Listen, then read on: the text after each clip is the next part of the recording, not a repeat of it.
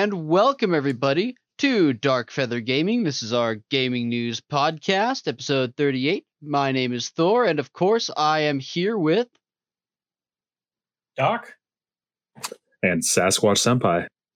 So for this week's episode, let's go ahead and break things open by talking about our free shit for the next upcoming month, or for this month, I should say, now that we're on April 2nd. So I know for the PlayStation Plus end, they have announced what's going to be coming with Oddworld Soulstorm. Of course, we already knew Oddworld Soulstorm was going to be coming out for PS5's free game. For PS4, we're going to have Zombie Army 4 Dead War, and this one I'm excited about, Days Gone. So I've been wanting to play Days Gone for a while now, and I've almost bought it several times, but I'm one of those people with like, a little bit better sale, and now I have it for free. So I'm super stoked on that. Premium. Always a good feeling. Oh, yeah. Yeah. How about the Xbox side there, Sasquatch? Well, we got our April Games with Gold announcement, and there's only 3. They're not any really super large games, but one of them I highly recommend. You got Vikings, Wolves of Midgard. You have nice. Truck Racing Championship.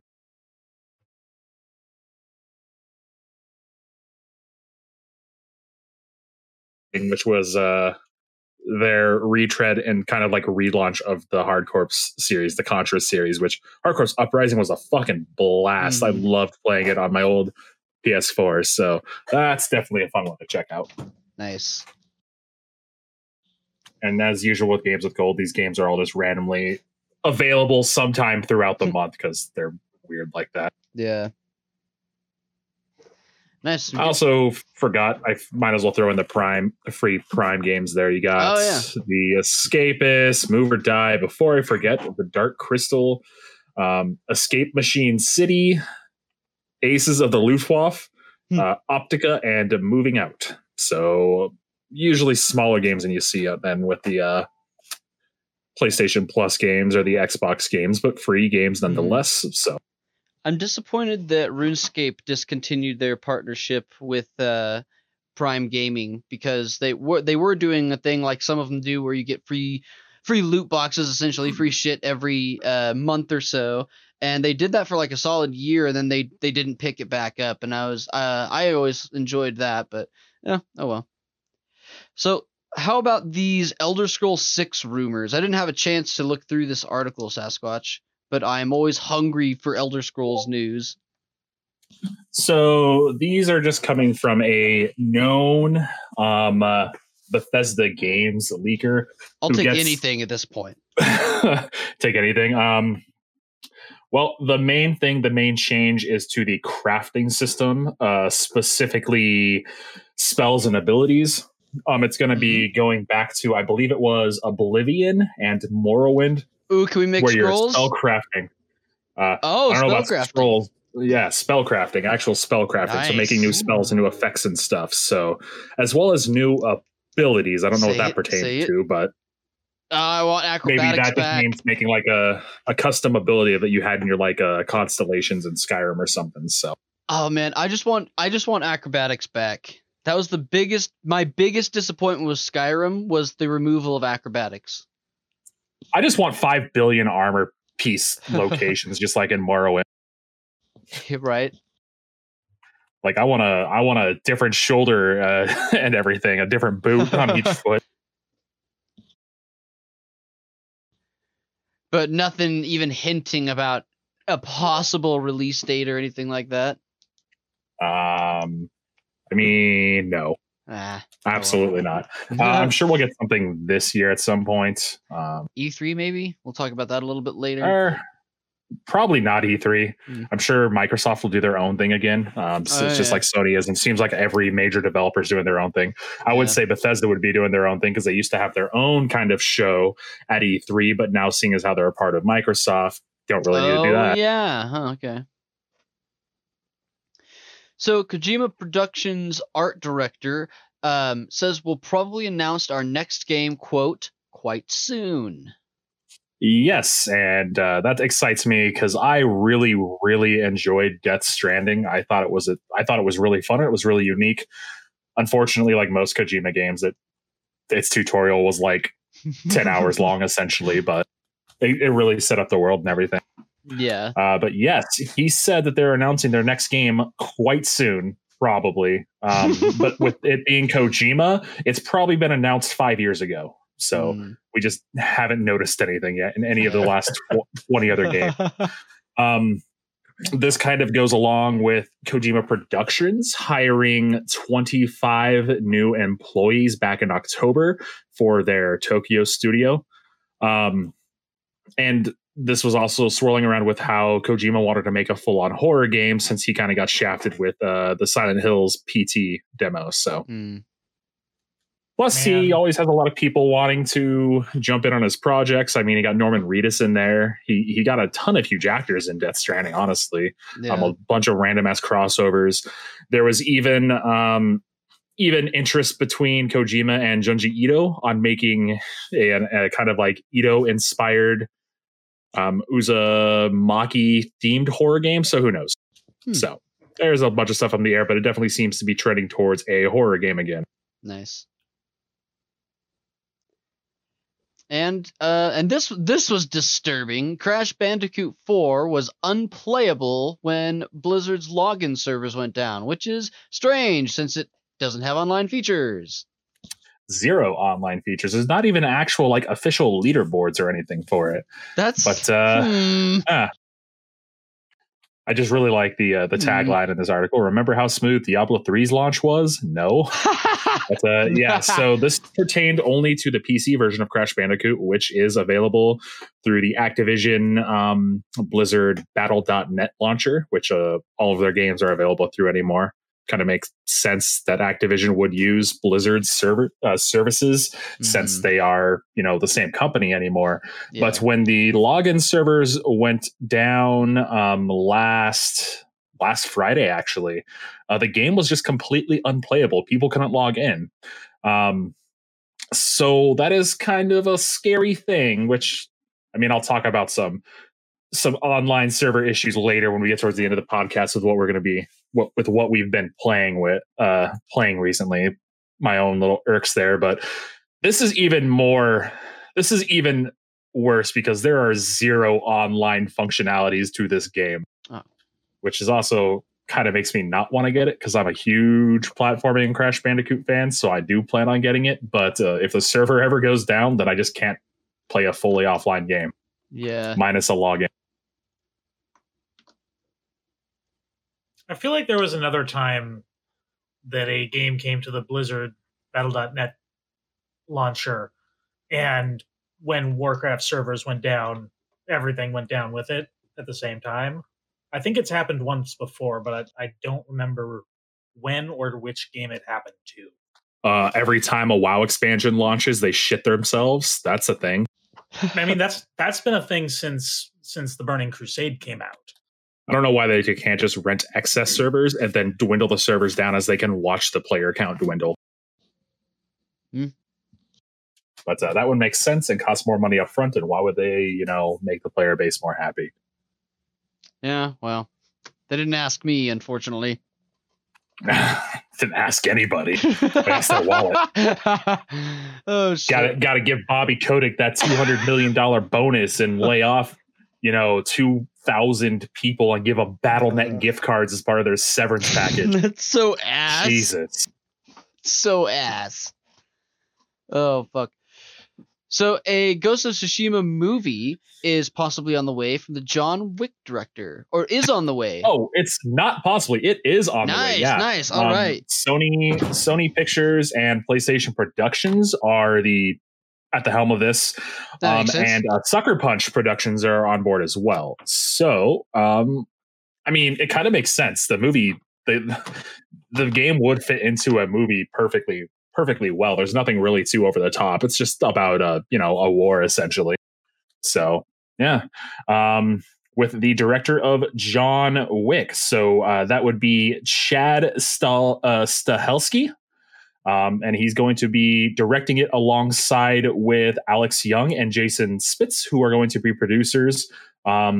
through their company of 8711, and they do a lot more. They do a lot of these smaller video game adaptations or comic adaptations, stuff like that. So it's kind of not really a new area of expertise for them. It's something they've worked on, and hopefully it's not as bad as other video game movies, but honestly, it'd be really hard to fuck this one up. It's just such a cinematic experience on its own to begin with.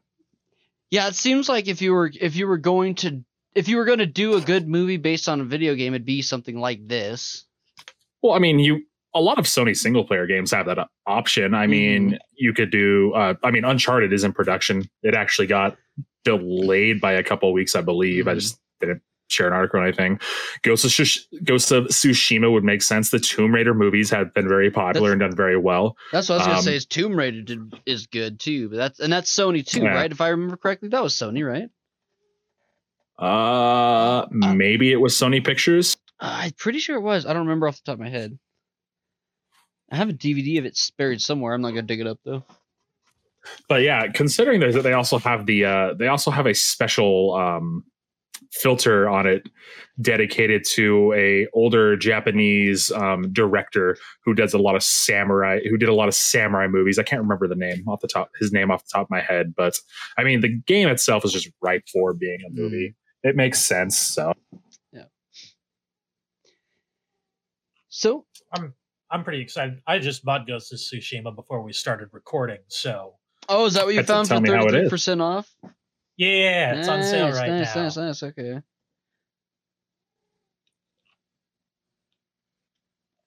I'm on the fence because I was gonna wait until I got a PS5 to get it because I know it's just that level of game versus the hardware on a PS4.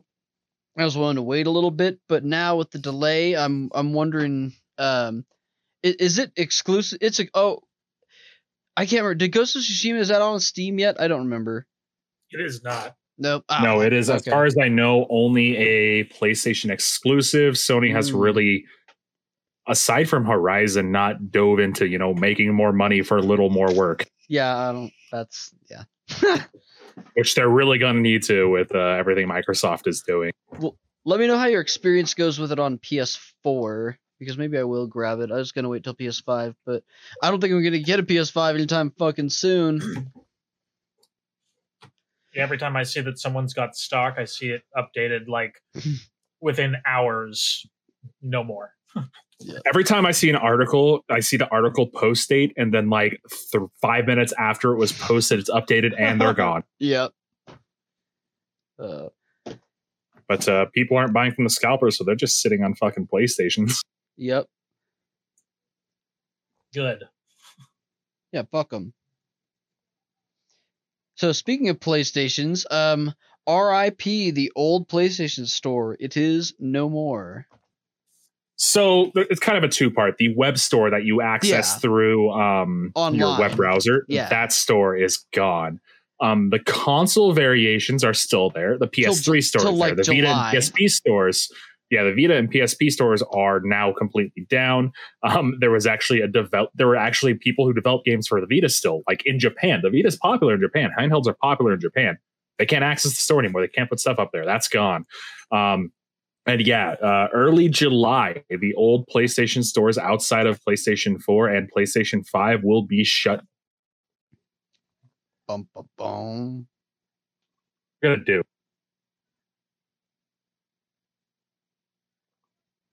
Because those games are just not going to be accessible. I don't know what sort of DRM they have on there, because I know you'd have to be able to refresh your ownership certificate or your leasing certificate with them. From what I understand, they're going to be keeping the games in the cloud for that purpose to refresh licenses. Yeah, and but will you be able to access your library that you have if it's not downloaded? That's another issue. Yes, they have confirmed that you can still download games you've already purchased and they'll remain there. You just can't purchase any new games with money. Interesting. At least that's better than the alternative. Yeah, but I mean, with what they're doing, that's got a timer on it too. You know, it's got to. So because eventually, you know what I mean. It's I don't know. We'll see, but for now, at least, they're letting you be able to re-download any games that you have purchased still. But this is going to lend to the store no longer having support, and if it's no longer getting support and updates, then eventually it's just not going to be feasible anymore. So they need to figure something out for backwards compatibility. They need to do it soon. Mm-hmm. Be it an onboard emulator on the PS5 or whatever. That's getting to a point where it's going to be silly if they don't figure something out, which Microsoft pointed at. We'll get to that in a few minutes. But yes, they did. Let's see. The next thing in the PlayStation news, PlayStation Vita developers learned of a store shutdown the same day as the public. We literally as I was reading, I was like, oh, okay, we just talked this about that. Looks familiar. So let's talk about Microsoft jabbing at Sony. Yes. So this was a jab at Sony through response to a fan on Twitter.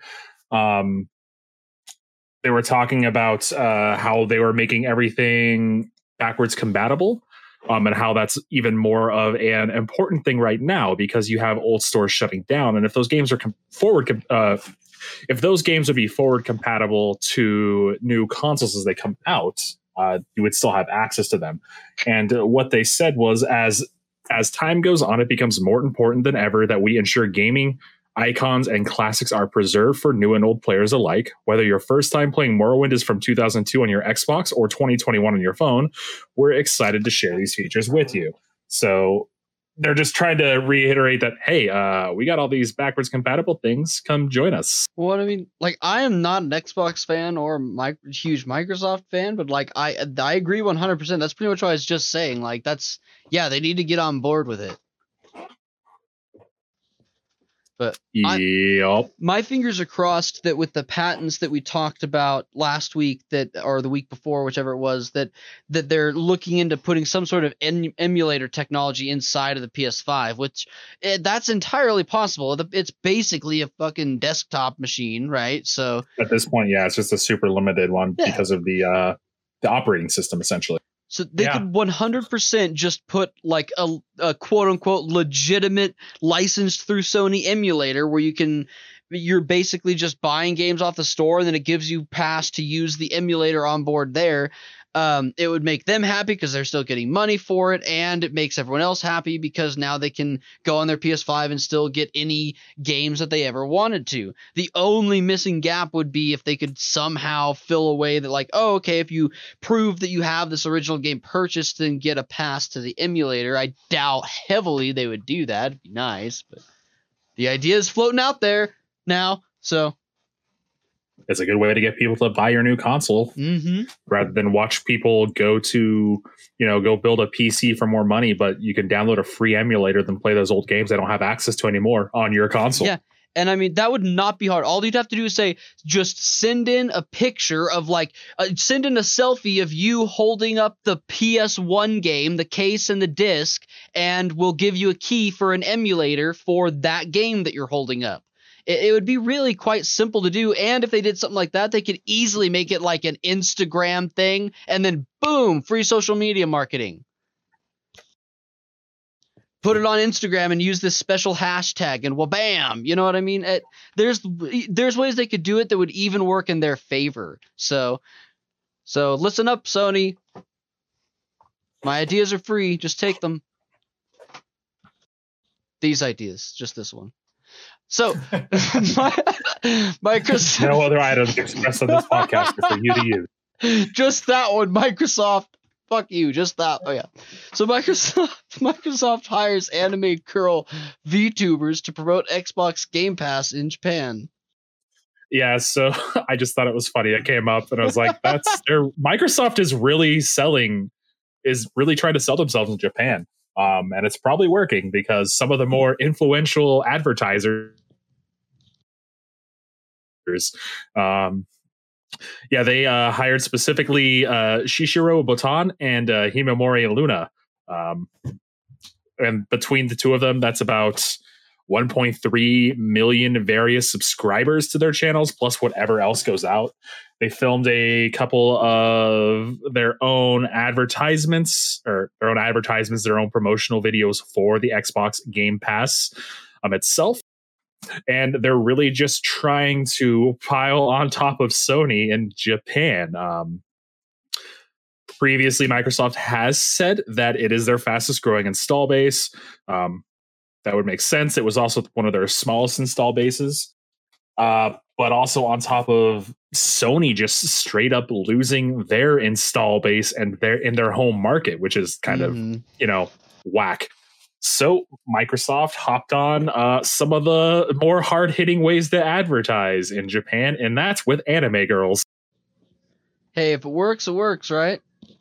One of them is actually a really good FPS player, the Botan one. I've seen some of her like Rainbow Six Siege stuff, and it's fucking ridiculous. So, I mean, Microsoft has a lot of FPSs on there and other shooters. I don't know about the Luna one. Never seen a Luna video. But Microsoft just piling it on. Yep. And speaking of MLB, The Show 21 is going to be coming to Game Pass on day one, similar to how we have Oddworld coming to PS5 day one. So similar, yes, that on day one it's going to the Game Pass, but that's where the similarities end. MLB The Show is developed by a Sony studio. Oh, that's yes. Now that it's a twist. Yes, there is a twist. And if you watch their Game Pass trailer, you see the Microsoft logo pop up, and then you see the Sony Studios logo pop up shortly after it as well. So, yeah, it's interesting. This is very, it had been rumored. It had been rumored for a while that it would be available on Microsoft consoles, and it was confirmed shortly after the rumors began. But the fact that it's being available at launch with no additional cost to your Game Pass is kind of big, and that'll be on April 20th when the game launches. Or I guess you could just pay $60 for it, whatever. This is a Major League Baseball game, right? This is a full-on Major League Baseball game, yes. Okay. Developed by San Diego Studio. It's probably, honestly, it's the only really good remaining sports game out there, just because it's not ran by EA and they actually, put effort into it. It's not just, a giant gacha game for sports stars. It's not a game from 2012 that's been recycled like 8 times. They take features out 1 year, then wait 3 years and put it back in like, hey, check out this brand new thing we added. Fuck you, EA. I know what you're doing. I used to know a guy that's literally the only video games he played was just EA Sports games. He played a lot of them, like every EA Sports game, but that's all he played. Just a big sports fan. Yep. I got him every single year. He spent so much money, and he used to make fun of me for buying Call of Duty every year. And I could never understand. I'm like, how stupid that is coming from you, right? Well, yeah. Whatever. People have their weirdo preferences. Yeah, I don't know. But, I've never been into it. I wish the NFL would share their license to other developers, because then we get some treats like how we'd probably get an NFL game that's the quality of MLB The Show. I haven't liked an MLB game, or I haven't liked an NFL game since Blitz for Game Boy Advance. There was an even better one called Blitz the League, so it had nothing to do with the NFL. It was just 8-man football, and if your player got injured, you give him steroids and tell him to get back out there. That's amazing. The last football game I owned was NFL Quarterback Club 96 for the Sega Genesis. Solid. It's a long time ago. It was forever ago. So Monster Hunter Rise sells 4 million globally in 3 days. Not surprising. It was big waves going on. Yeah, so Monster Hunter Rise is the newest addition to the Monster Hunter series. It is currently Switch only.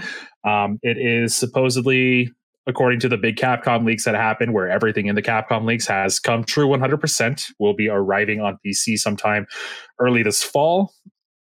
But on Switch alone, it has sold 4 million copies in 3 days. And this was the 29th. So this was a while ago. So it could have sold 4 million copies again. Who knows?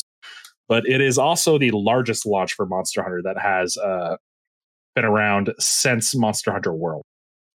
So Monster Hunter World really launched that game into popularity.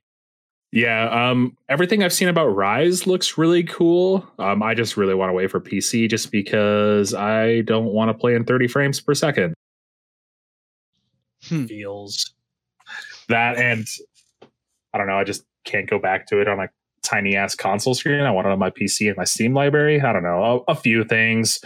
It is kind of, while it did sell 4 million copies, and it definitely worth it, and I know people who have been playing the shit fuck out of it.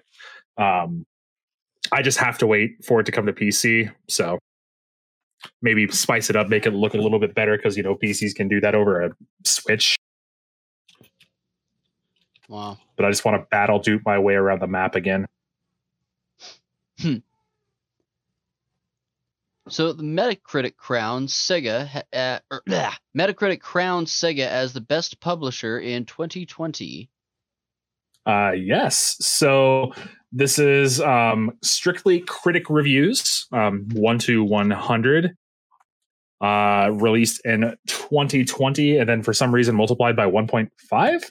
I don't know why they do that, but it's across the board for every major developer or publisher. It's also the percentage of games released with a Metascore of at least 75 or higher, which means they're good games. There's a percentage of games released 49 or less, which are bad games. So, yeah. And then you have your Metascore of 90 or higher, which are great games.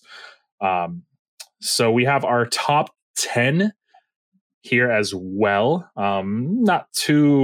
It's not really surprising. You have Sega with their average score of 81.6. 95% of their games were considered good. 0 bad games and 2 great games. They had a total score of 327. You had Annapurna Interactive. I don't know who that is, but they had 81.9, but a total score of 322.9. They had only good games. Don't know who it was still. I don't think I've ever played a game or noticed a game by them. Yeah, then you have Capcom, Sony, Activision, Blizzard, Microsoft, Abyss Games, No More Robots, Nintendo, and then following out the top 10, Devolver Digital. So I gotta look up who this Annapurna Interactive is. Yeah, I don't recognize it at all either. Probably does mobile games. Could be. Their logo is an A. Let's see. The Artful Escape, 12 Minutes, Open Roads, Neon White, Maquette, Solar Ash, Stray, The Papless, I Am Dead, The Unfinished Swan. That's a game I've heard of. Due Process, Sayonara Wild Hearts. I've heard of that one. Kentucky Route Zero. I've heard of that one. All right. So it's a bunch of more indie games. All right. Donut County. I remember playing that one. That one was hilarious. Why are they responsible for Journey? Oh, Journey, what? I know. Did they change their studio name? Oh, it's a publisher. Okay, never mind. Annapurna took over publishing rights for Journey. All right, never mind. Okay. When Journey released to every single platform, Annapurna took over publishing rights rather than just having Sony. All right, makes sense. Oh, okay. Makes sense if those are their games, why they only have good games. Yeah. So, Doom the Classics Collection limited physical run has been announced for Switch and PS4. Yes, so this is Doom, Doom 2, and Doom 3. These are the old pixely ones where you don't even look up and down, you just shoot. The way to get them is through limited runs games, and they do a whole bunch of sort of limited releases for physical copies of games like this. Today, you can pre-order it today, and then when they're out, they're out.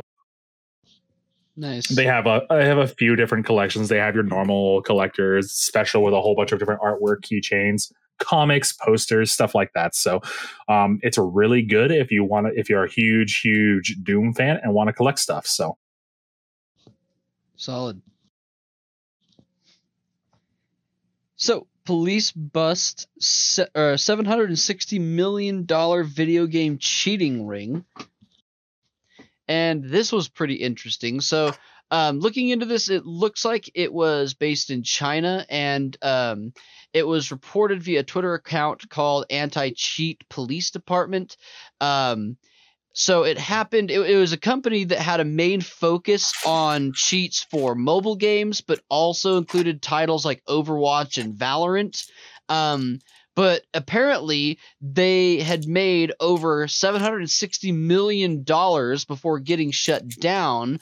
And if you looked at this article, there's some a lot of the seizures were these sports cars they had. So I don't know if they had some Fast and the Furious thing going on, but they definitely had like a huge amount of assets seized in just like these souped up cars. But right now they're calling it the world's biggest bust as far as video game cheat rings go. Yeah, that's interesting. So, like, what were they doing to get busted this way? Were they essentially just stealing from people via Steam, or were they actually producing like hacking software and selling it for people to use? I don't think it mentioned. Let me see. It sounded like it'd be the latter. They'd be selling like cheat engine type stuff. Yeah, the way that it was worded said that they were selling cheats, and I think they were probably selling some sort of software, like a ClickBot and RuneScape type deal. Obviously, something that's relevant towards Overwatch or Valorant or something. But I think it's some sort of third party software that they were selling. So really what this is then what was happening was they weren't giving the Chinese government their due share. I mean, essentially. You just got to get that tax money. Maybe this will solve all of the cheating problems in every game. Who knows? Because that's a huge amount of money. Yeah, it's a much wider spread problem than I think people believe. So this could probably entail like gold selling in various MMOs and stuff as well. They sold their cheats were subscription based too, so you could subscribe, and the service would provide buyers increasing days, weeks, or months access to cheats in increasing sums depending on your subscription level. Yeah, that's the way. Interesting way to do it. Like it's basically Game Pass, but for cheats. Yeah, that's the way the Destiny cheats were when they were super rampant last year. Was people would subscribe, they'd be sent a software to run, and the software wouldn't run unless you had like what was it a USB dongle. Yeah, I mean that's essentially that's all they were doing is they're selling. The main thing that illegal was they were operating a business illegally, because if anyone thinks that it's like impossible for them to do this legally, let me introduce you to my old friend GameShark.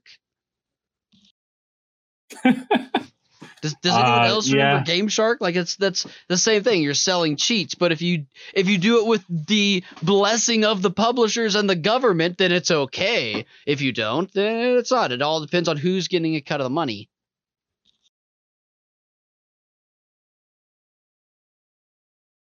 It doesn't really matter because he can't record it. I know. Right? What happened? I cut out for a second. You cut out, Yeah. For like a minute. Oh no! I think the big difference though with something like that is there's no real online implications. Where with these subscription services, they're going to be used probably for games like Counter-Strike or, as Doc said, Destiny, stuff like that, where there's a lot of online implications towards it. Yeah.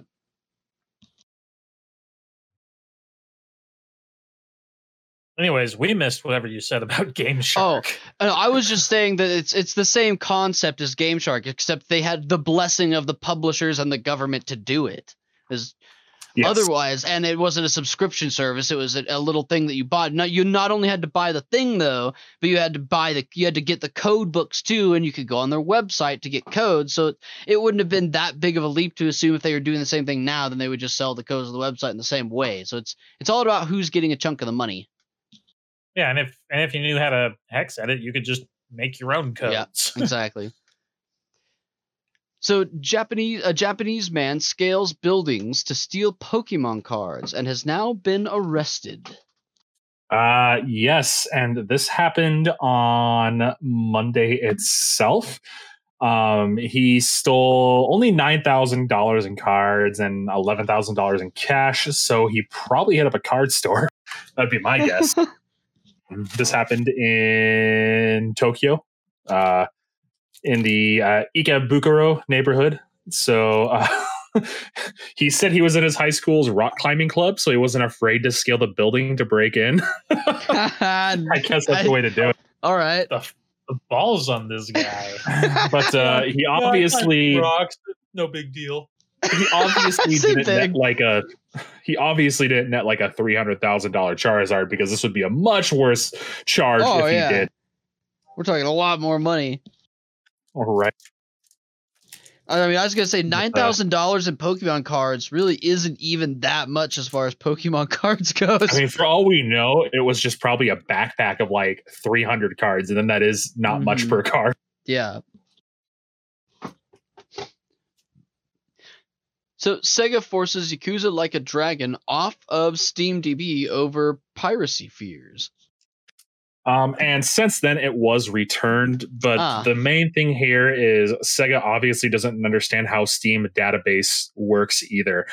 Sega did say it was a mistake, but SteamDB was eventually able to sort things out with Sega, and Like a Dragon is listed on the database again. SteamDB, for people who don't know, it's a third-party tool that provides all sorts of information about games on Steam, like peak player count, how many players are at the peak for the day, overall throughout the game's lifespan this month, etc., etc. It tracks like sales in the game, the average cost, stuff like that. So developers and other people could take a look at this sort of stuff. All they do is host the name of the game and a link to the Steam website. And Sega took it personally and decided, hey, you can't have that. But the people who run SteamDB were just asking on Twitter if people knew how they could get them in touch with Sega, because they were sent official documents from Sega's lawyers to remove it, and they're like, "Hey, this is not what we do." He said it isn't the first time that something like this has happened, but it's the first time from such a major company where they have so much sway in courts that it probably could have ruined SteamDB if they did not just take it down immediately. But you have all of your Yakuza Like a Dragon information back on the web to take a gander at. Nice. So let's get into some conference news. In that PAX East has been canceled, but we are going to have kind of E3. Well, they got rid of the paywall. Canceled. E3 though did, right? I think so. After a bunch of public lashback, they're like, never mind. They will apparently have some stuff behind a paywall, but not the majority of it. I don't know how that's going to work. But PAX East was canceled. They did add PAX Online 2021 for July 15th through 18th, so there will be some sort of PAX going on. Oh, okay, cool. I thought it was the online one that they had canceled. No, just straight up PAX East. Okay. PAX Online is what they brought up last year to deal with the current pandemic, so they brought it back here. PAX East. Let's not cram hall.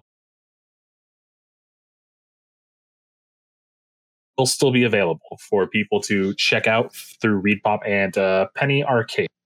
They did say that they might put other PAX convention events back on the schedule for in-person, depending on how it goes throughout the year. So you still have PAX Prime, I think, which normally follows PAX East. So might still be a possibility later on. And then for the E3 stuff, it's just I don't expect anything out of E3 at this point anymore. I mean, they even officially rebranded it too. Oh, really? It's no longer Electronic Entertainment Expo. It's like Electronic Entertainment something else. I think that's a sign that they're out the door. Probably, but I mean, they're out the door before the pandemic. That was just kind of it's been going out the door since like 2015. Yeah, the pandemic was just someone accidentally let go of the guillotine a little too quickly. That's all. You know what I mean? Yep. Every major developer and publisher is like, we'll just do our own thing. It's cheap. Yeah, and we can do it on our own time, and we don't have to do it around all these other people, and we can prepare as much as we need to for it and move it around and whatnot. Yeah. And it's not like, I mean, that would have eventually happened, especially with what PlayStation or Sony's been doing now with their independent thing. Everyone was bound to start following suit. Yes. So, Streets of Rage 4 DLC listing has popped up on the Steam database. Yay! Yep, we got a bit of a hint that some DLC for Streets of Rage 4 is coming in the near future. Nice. Hell yeah. Like, if you haven't played Streets of Rage 4, you're wasting your life and should go do that. God, every time that soundtrack comes up on Spotify. It's so good. It's slap seats. It's slap seats. You don't understand, Thor. It slaps seats so hard. Yeah, I don't think there's any actual like name release or anything yet, but usually when something pops up on the Steam database, it means it's coming. Yep, it sure does. But that was such a huge successful relaunch of the franchise. It's ridiculous. So Nexon is investing 1.5 billion. Nexon investing 1.5 billion in Konami, Sega, Namco Bandai, and more. Yeah, so Nexon is one of the more successful game companies in all of Asia. They are based in Tokyo, and they are investing. The company themselves greenlit 1.5 billion worth of investments into Konami Holdings, Bandai Namco Holdings, Sega Sammy Holdings, as well as Hasbro Holdings. So this is a lot of money they're throwing at various other developers and publishers. Last week, we reported on how their work on a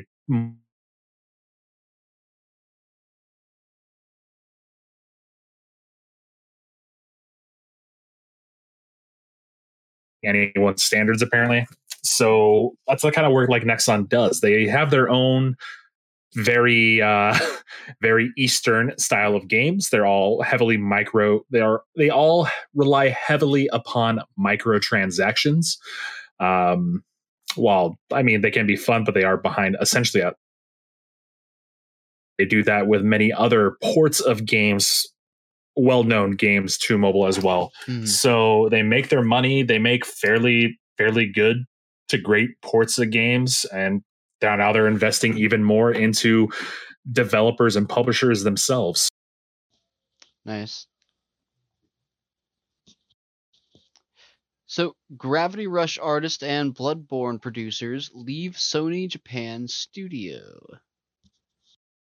Yes, and this is just a continuation of how Sony's Japan studio has just been kind of going out since the Demon's Souls remaster, and these are kind of the last big heads of games produced from Japan studio to leave.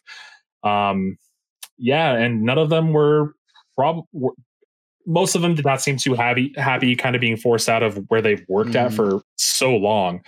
And yeah, this is just following the Bloodborne producer, Teruyuki Toriyama, who left, which kind of hurts my soul because we might not get a Bloodborne sequel at any point. No. Other Bloodborne producers, executive producers for Siren and Gravity Rush have just officially left as as we just said, as well as artists like Shunsuke Saito. They also left the studio itself. So Japan Studio is just kind of moving into like a support role, it seems. Don't know what that really entails, but it also just does not look good for Sony on that sort of game side of things. Because they were one of their more successful internal studios with the stuff they kind of put out.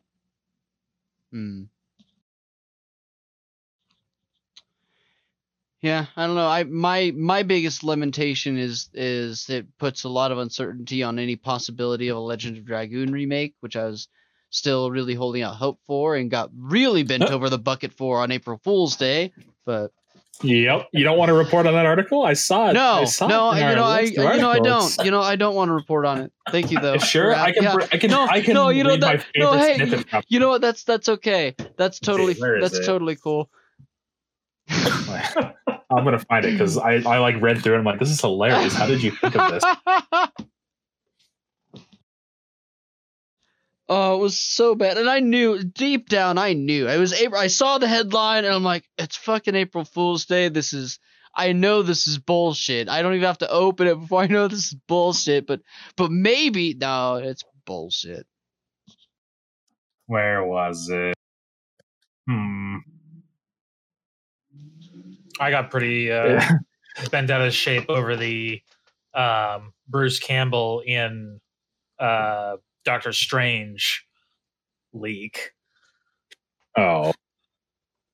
It would have made me so happy. Bruce Campbell in anything makes me happy. What was this? Oh, yeah.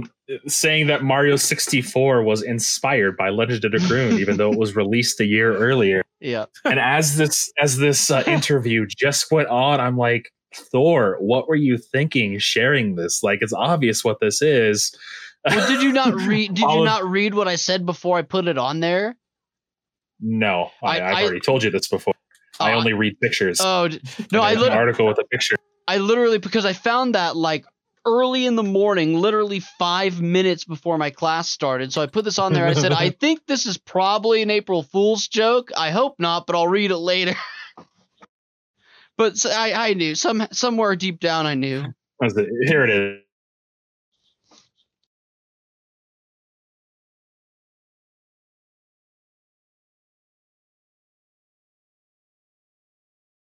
All of them complete with their own set of paid DLC. It's like, wonder what this is. This is definitely not referring to something else. Indeed. Oh, they're also including the straight up Ghost Whispers from the 7 remake, so it's all in there for you. Yeah, unfortunately, and you know what? Here's the thing, though. I've seen situations where places put out little April Fool's jokes like this as a way to pseudo gauge public interest, and then if enough people are like, damn it, then they're like, there's some interest here. So, maybe only on April Fools. I don't know, whatever. So we found our fool of the podcast. Yep. I the fool. So a new Melty Blood fighting game got announced out of nowhere. Melty Blood tell me, Doc, what is a Melty Blood fighting game? Melty Blood is a fighting game. Oh, wow! I was just waiting for Doc to correct you. From Japanese developer French Bread. Yep, that also makes sense. Right. Anyway, it's kind of a big surprise because no one was expecting it. The Melty Blood series has been basically on hiatus for more than a decade. Isn't an April Fool's joke either. Right. This is a real game. It's based on a popular visual novel called Tsukihime. Yes. The new game is going to be titled Melty Blood Type Lumina. Will be coming out on PS4, Xbox One, and Switch. It'll probably make it to PC too, but they don't say anything about it. It'll have rollback netcode, and some new gameplay mechanics. I've actually not had a chance to play the original Melty Blood. I have. It's still a popular fighting game if you go to any sort of like local tournament. They were playing I saw a fucking fighting tournament when I was in Japan doing English teaching over there in college a decade ago. So everyone I've talked to says that if the old Melty Blood had rollback netcode, they would still play it today. It was very well and finely tuned. Nice. Yeah, so there's a lot of hype for this. Nice. I know I'm hyped for it. I still need to get. I still need to get a box. Talking about a few new additions to the game as well, aside from the rollback netcode, which has become popular in fighting games. New mechanics known as rapid beats that will allow newcomers and veterans to be able to perform combos with a single button. Also for returning characters and at least six more new fighters for the final release. So 10 fighters total, kind of small roster, but it allows you to more finely tune it, make it a really tight gameplay experience. You don't have anything just kind of like broken going on. Unless your objective is to make everything broken. And I'll talk about that game when we get to the end of the podcast. So but in a positive light, don't worry. So on that same note of fighting games, but in a less positive tone, we have sad news about the Dead or Alive franchise director. Yes, Yohei Shimbori is leaving Koei Tecmo. And I saw you asked when the last Dead or Alive game was released. That was 2 years ago, so not very long ago. Yeah, and the fact that I haven't heard anything about it since really diving into fighting games probably didn't do very well. Well, generally, if you're going to be playing a fighting game, you're either going to be playing 3D fighters or 2D fighters, not both, because they're completely different. So, and Dead or Alive is a 3D fighter. You know what I still love is Virtua Fighter. And now, April 1st is the beginning of a new fiscal year for most companies in Japan. So it's not necessarily like he was fired or being forced out. So it's kind of normal for this at this time for stuff to be taking place. But Shimbori did say on Twitter, I'd like to make an announcement. I have been involved with the DOA for about 16 years. And while there have been times when I've been pleased, there have also been times when I have not been able to meet your expectations. I would like to take this opportunity to express my sincere gratitude to the many people who have supported and cared for me. Thank you very much. And then he went on to announce him leaving Koei Tecmo. But yeah, he's been involved with Dead or Alive since Dead or Alive Dimensions back in 2011, which means he did work through all of Dead or Alive 5, the release, the Ultimate release, the last round release, and then Extreme 3 Fortune, Extreme 3 Scarlet, and then finally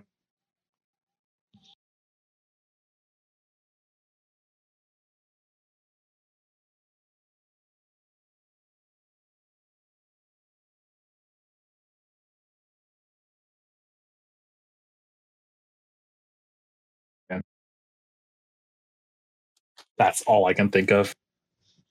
Must be. Sorry, my internet cut out there for a second. Yep. The last thing I got was you mentioning Scarlet. Yeah, so just going over the list of Dead or Alive games he had been involved in. Extreme Scarlet, Extreme 3 Scarlet, and then finally Dead or Alive 6 2 years ago in 2019. Okay. So, The Bizarre World of H.P. Lovecraft is coming to theaters this month. And I put this in here for our movie updates just because I thought it looked really good. Well, I mean, not really good. It's a B-rate movie. If you look at the trailer, it's definitely B-rate. But as B-rates go, so it doesn't it's going to be bad. beyond amazing. I mean, okay. Did you ever watch the Dunwich Horror? Sounds familiar. I mean, it's B-rate acting, and I saw a lot of complaints like the acting is flat, and it's like when you watch a B-rate, you're watching generally college students. They're not professional actors, at least yet. You know what I mean? So you're gonna have some level of that, but you have to kind of take it with a grain of salt. You know what I mean? You're not getting the same level, the same caliber if you were watching a play or something either. So if you go into it understanding this is a B-rate movie, then it really looks good. You know what I mean? If you go in there expecting like a Marvel movie quality movie out of it, you're going to be disappointed. But I wouldn't expect anything like that in the H.P. Lovecraft universe. It's almost always going to be in that B-rate range, unfortunately. Well, I love That D-rate just- movies.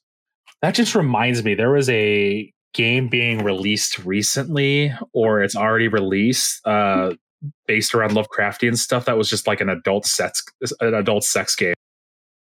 Can't remember what it was called, but I was like, that's a weird one for people. Oh God, no, that's no. That's bad, shame.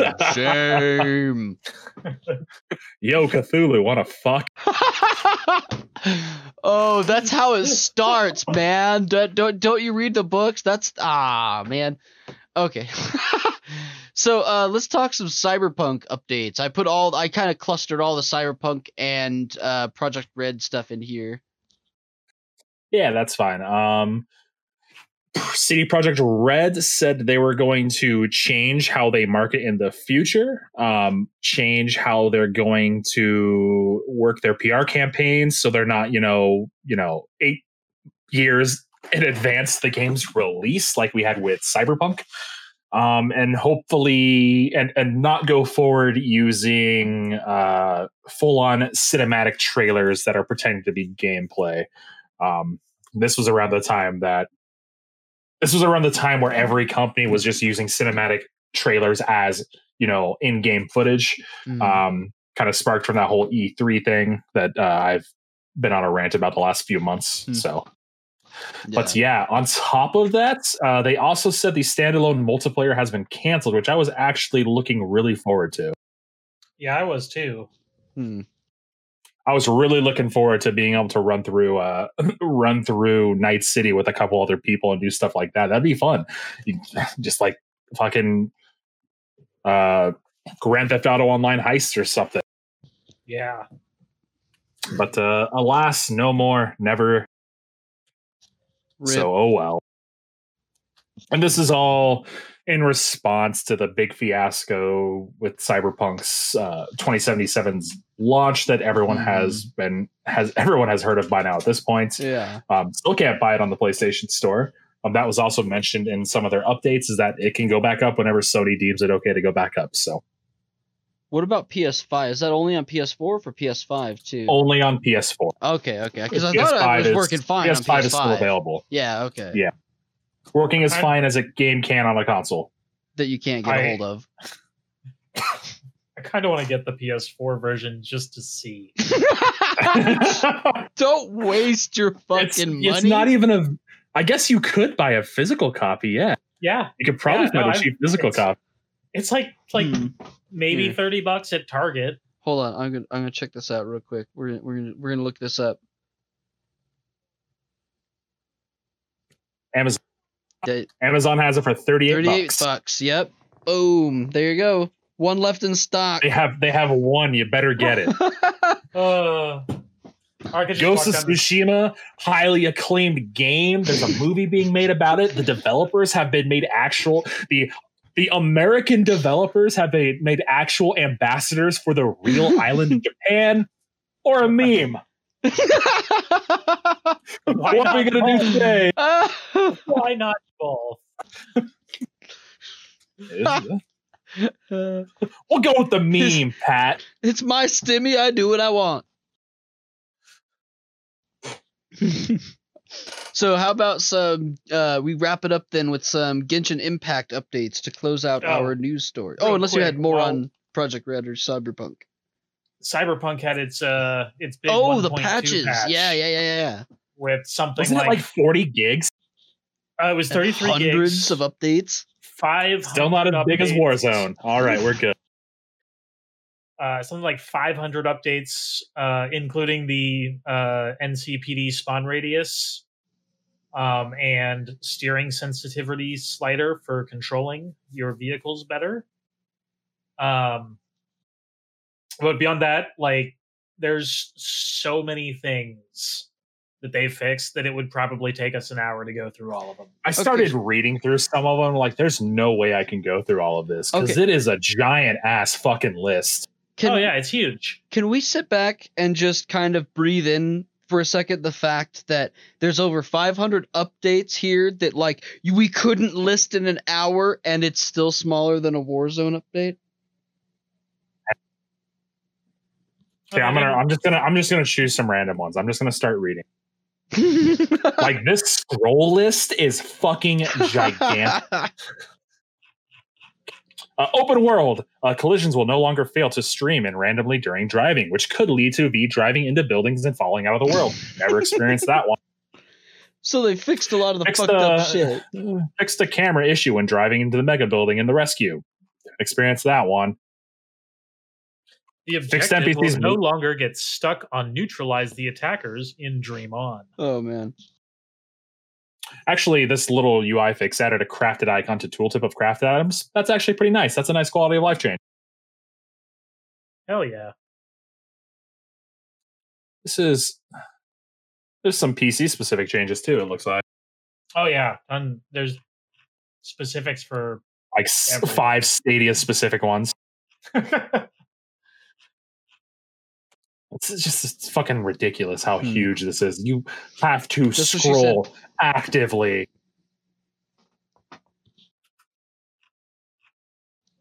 Wow. Please note that the issues listed below did not affect all players. Like, I barely had any bugs or glitches. I had one sound bug that fixed when I updated my graphics driver. Wonder why I didn't have my graphics driver updated for this specific game. And then I think we shared the same one, Doc, where we met in the diner with what's his name, and the NPC's animations didn't spawn correctly and just kind of like heeled out the door. Nice. He just glided out the door. And then once he got out the building, his animations kicked in properly. It was weird. Those are the only 2 bugs I experienced in the entire thing. Still, less bugs than I've experienced in Call of Duty Warzone, which still crashes on me for no good reason. That's awesome. I haven't played Cyberpunk yet, so I haven't seen that bug, but I've seen that exact same bug in fucked up mods on Skyrim. So I don't know what that says or what that is going there, but I've had follower mods where when I tried to recruit the follower, they go zip out the door and then they act normal.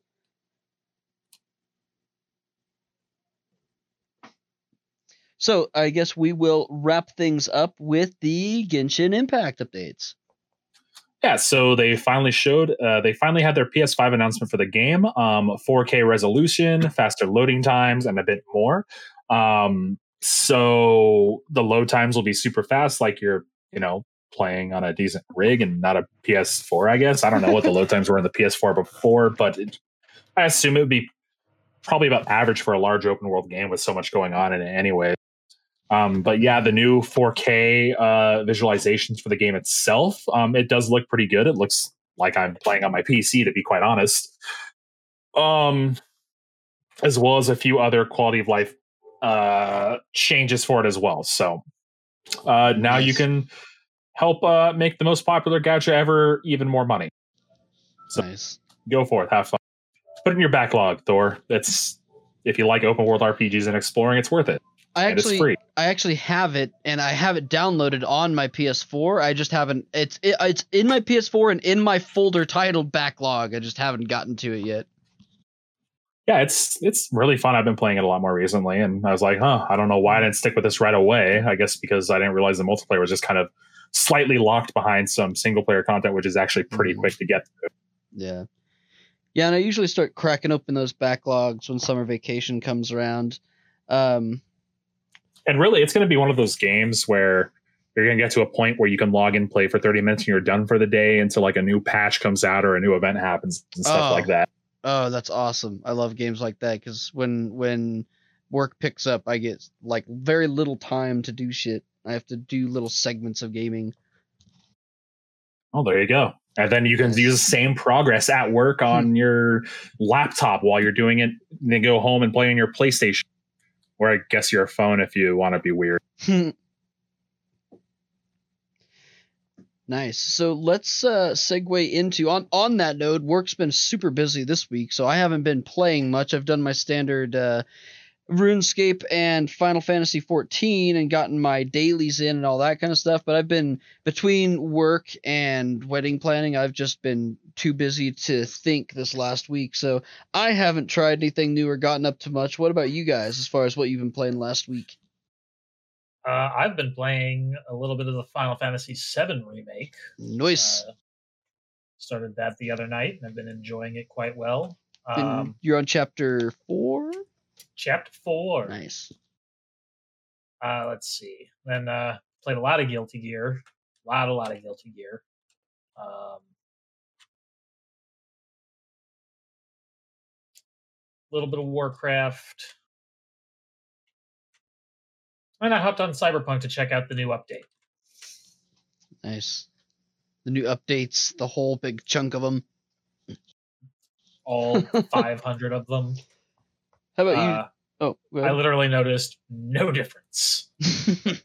Well, it sounds like a lot of those were designed for like the problems that it was notoriously having on launch. So I'm still surprised by all this. Yeah, like I had none of them. It was fucking weird. I had people complaining all the time to me. I'm like, I don't know what to tell you, man. I'm fucking loving it.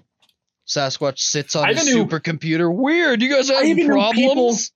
I even knew people on the PS4 who were having no issues, so I don't fucking know what was going on.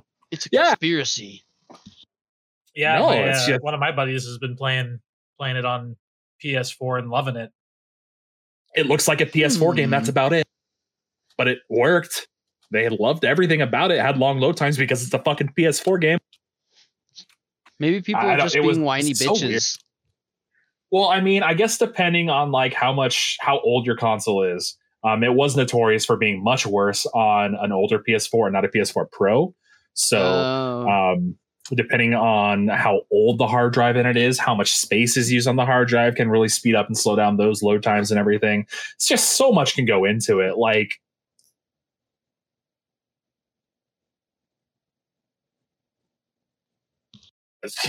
it's a fucking anomaly, man. I don't know. I almost want to try it out because I have an old ass PS4. I don't have a Pro, and my PS4. When did I get? What 2000? Fuck, hold on. 2013, I think, maybe 2014. So I almost want to see how it plays on mine. The buddy I mentioned, he's been playing it on an original PS4 that he's had for probably years. Jesus, and he had no issues. Yeah, I mean, a few minor things, but he's been having a blast. Says it's totally been playable for him. Interesting. Well, someone let us know then at some point, like in the comments or somewhere, like if you've had major issues with it. I'm interested in hearing from someone who's actually had these issues, because I don't think I've personally talked to anyone that's actually had issues with it. I'm not saying they're not out there, but I'm interested in getting more details from them. You know what I mean? I've seen videos of just like the worst things possible happening in this game, and I'm just like, I don't see how. Yeah, but are those videos like stuff that happens on games at launch and that's it? But are those videos that like they played for 70 hours and that happened once? So like this happens every time, but it doesn't. I have questions. You know what I mean? I want to ask somebody questions. That's all. Like a YouTube channel that I follow, they played it and they said across the entire experience they had like 20 different bugs and stuff, and they had to restart it here and there, and then some stuff got scrapped because they couldn't continue the quest line. So it happens. It's out there, but that's not game breaking though. That's just annoying because you're playing on old hardware. This was on the PC though, so I mean, shit. I don't. Okay, never mind. Like I don't know, weird. Man. It's a like I said, it's an anomaly. Well, what have you been playing this week, Sasquatch? I've been playing more Genshin Impact, contributing to that ludicrous amounts of money they make a day. I haven't actually spent money, but at the rate I'm playing, I'm going to be buying the Battle Pass and then their other monthly pass. So like $15 a month for their Battle Pass, and then the other thing that they do, which gives you more in-game currency to roll, to spin the wheel in that in-game gacha. But yeah, no, I've just been running around exploring, doing quests. Their Windbloom, actually, they have a special in-game event right now called the Windbloom Festival, which is like Teyvat's take on Valentine's Day, but it's all like based around a revolution in the main city. You start off in Mondstadt, and it's actually one of the quests, the dialogue in it and stuff is actually written extremely fucking well for a free-to-play game. So it was actually really cool to see that about like what the actual Windbloom flower is and how, since the city itself stands for freedom, everyone is free to interpret what that flower means to them individually. There's no actual Windbloom, since it was just based off a revolutionary saying about the wind blooms blowing in the wind and the people seeing them or something. So it was actually really well done, and I was surprised. I played some more Valorant as well as Apex Legends. I've been enjoying shooters again more and more recently. And then since yesterday, I've been pretty much playing Outriders nonstop when the servers would allow me to. When I was talking about online functionality, this is what I was referring to, because they've been having a shit ton of server issues. And I just wish I could turn off online functionality and play it and enjoy it on my own. But you can't do that. You can't even log in and see your characters unless the servers are up and active. So, damn. But the game is amazing. I'm really, really loving it. I've made some completely ridiculous, overpowered build where I have unlimited superpowered ammo for the most part. As long as I kill stuff in critical hit, I don't run out of ammo, which is pretty easy for a shooter.